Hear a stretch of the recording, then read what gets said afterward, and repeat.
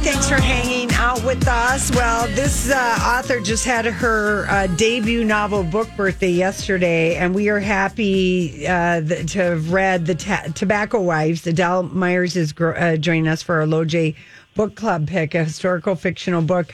Your book, The Tobacco Wives, is just fantastic. Thank you for writing it. Oh, thanks so much. I mean, how does it feel to finally be out there? I mean, you've been working on this for a long time. I have been working on this for a very long time. This book actually started as a short story 20 years ago. and I put it down for a while, of course, and I kept coming back to writing about these women.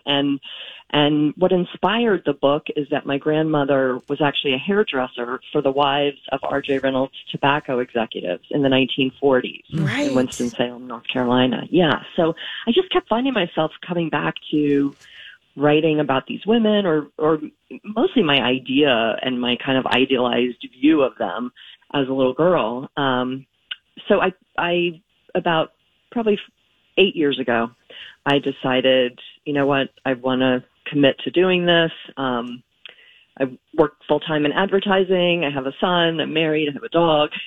Busy life. So the writing took a back seat for a while, and that's, I think, why it took me so long. But yeah, it's finally out in the world as of yesterday, and it's amazing. It's an amazing feeling. It's so good. Well, and you've got, Kristen Harmel or Lisa Wingate, a lot of authors that we love to read, and Fiona Davis, Patty Callahan, authors we love. And we love historical fiction. And it's such a great book. So congratulations to you. I mean, and that it's really kind of started because of your family, and then you had this writing teacher that said this should be a story. Why don't you give everybody the setup of what the story's about?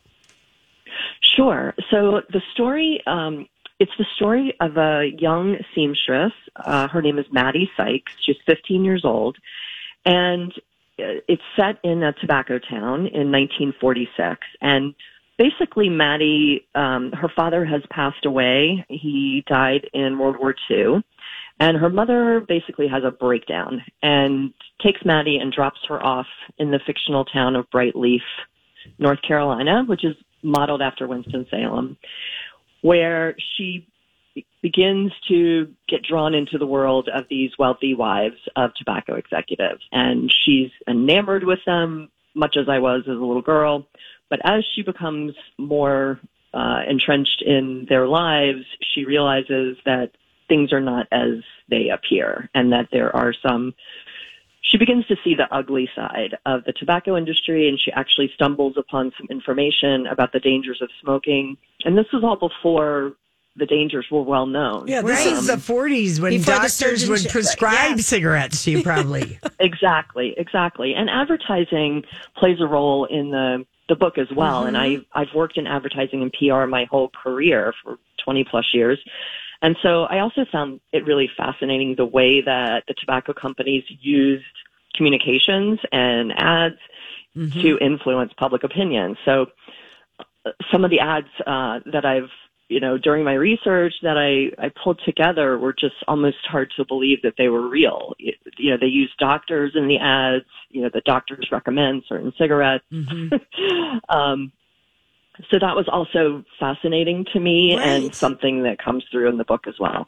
And, it's interesting, too, another part that we really liked about the Tobacco Wives. Well, first of all, you're just a terrific writer and storyteller. So this is not any kind of dusty historical fiction. The book grabs you right away. Right. But, I love it. Oh, thank you. Yeah, the thing about the 1940s that feels like, we have a lot of 1940s things with us still today, social unrest, women fighting for their place at the table. But the other interesting thing is that you have it take place, World War II is going on.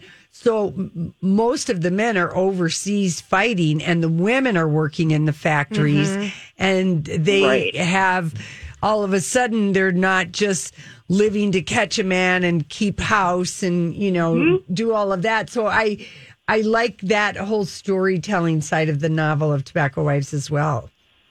Oh, good. I'm glad you did. I found that very interesting, and I purposefully said it at that time because that time is really, many historians say that was the beginning of the modern women's rights movement, when women stepped in and took over all these jobs. And then as the men were returning, they assumed that the women would go back home and that they would take their jobs back.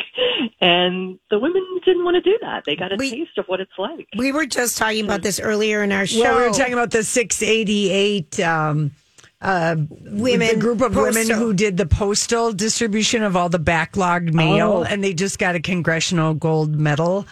And how they had to go to England. And I'm expecting one of our historical fictional writers that we know to do the story of the 688. But just how you got to do something different and then you had to go back home. Yeah, how hard that would have been. Wow. I don't really know that full story. I'm going to have to look into that. It just happened on Monday in Congress. They passed it. Okay. Yeah, so we were literally just talking about this earlier, but, we've read so much historical fiction.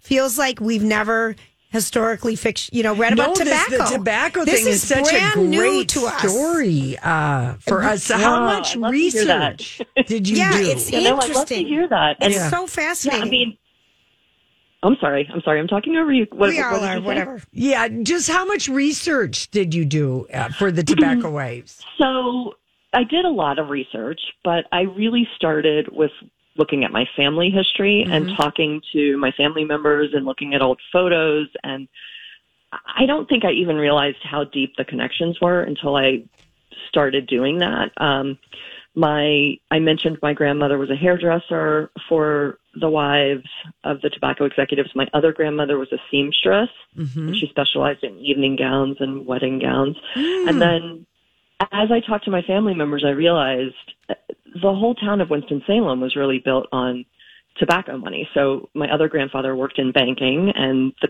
Wachovia Bank was funded by tobacco. My other grandfather was a home builder, but he also worked in the cigarette factories.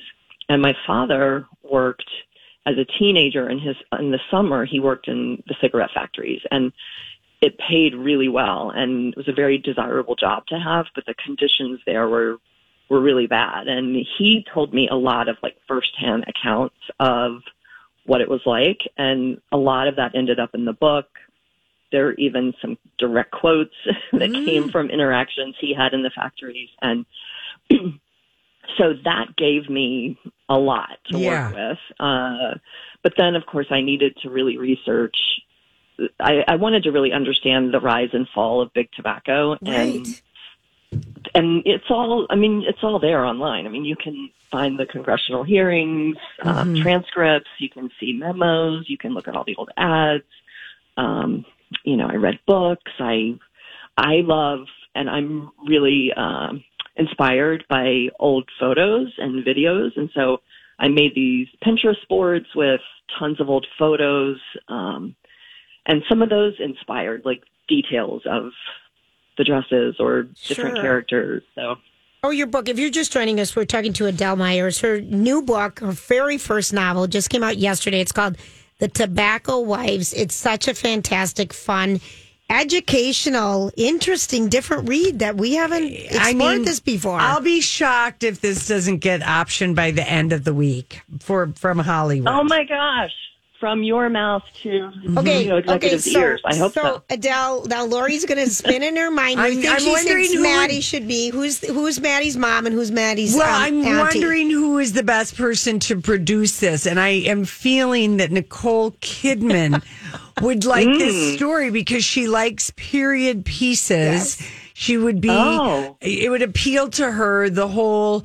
the beginning of women's rights. She would understand that desire to work, and maybe she could even play Mitzi. Right. I think that's the juiciest role in some ways. The tobacco wife, the number one tobacco wife. Yes. Right. The main wife who's right. She's supposedly the most powerful wife, but one of the things I've also found interesting is I really idolized these women. And then as I looked at what life was like for them during that period, yes, they were wealthy. Yes, they had tremendous amount of privilege, but they didn't really have any real power. They had influence over their husbands, but they were relying on them. Yeah. And, you know, it was interesting to me that the working class women who were taking over in the factories perhaps had more agency or began to than these wealthy women, because it was really frowned upon for a wealthy woman to work. Right. And then Cornelia could be Helen Mirren. Oh, she could. I actually pictured Maggie Smith in my mind. There you go. Well, I thought that too, but I didn't know if Maggie was too old. Like, maybe. If we can count on her at 87 to be around for when this gets filmed. That's why I defaulted. But I did think of Maggie Smith, because you really do draw a portrait with your words of all of the tobacco wives. You're a great writer, Adele. You're a great writer. Thank you so much. Oh, my gosh. I can't tell you. You know, it's like I've been working on this for so long, and it's just incredible to get validation and have people reading it. And your publicist and relating is doing a great job, and we've seen this book everywhere. Goodreads, everywhere. It would be a good book club discussion book, because really, I think it would appeal to a lot of different readers, and it would be you'd have a lot to talk about. How do you want people to follow you or stay in touch with you, Adele? Do you like Facebook? Your website's gorgeous. Yes, I'm most active on Instagram and Facebook, and at Instagram it's at Adele JAM. Those are my initials, that. Jeannie Adele Myers. I love that. So Adele Jam. Adele Jam. And it's then, so good. And my website is adelmyersauthor.com, and I try to keep that updated with events, and you can see some of the old ads, you can see pictures of my family members, and read about the inspiration for the book on my site. Wonderful. Thank you so much. Thank you, Adele. Congratulations to you. Hopefully we'll talk to you when your next book comes out. Okay. Thank you. All right, so we've got a couple copies to give away, 651-641-1071. And Grant will get your information. We're going to come back in a Hollywood Speak.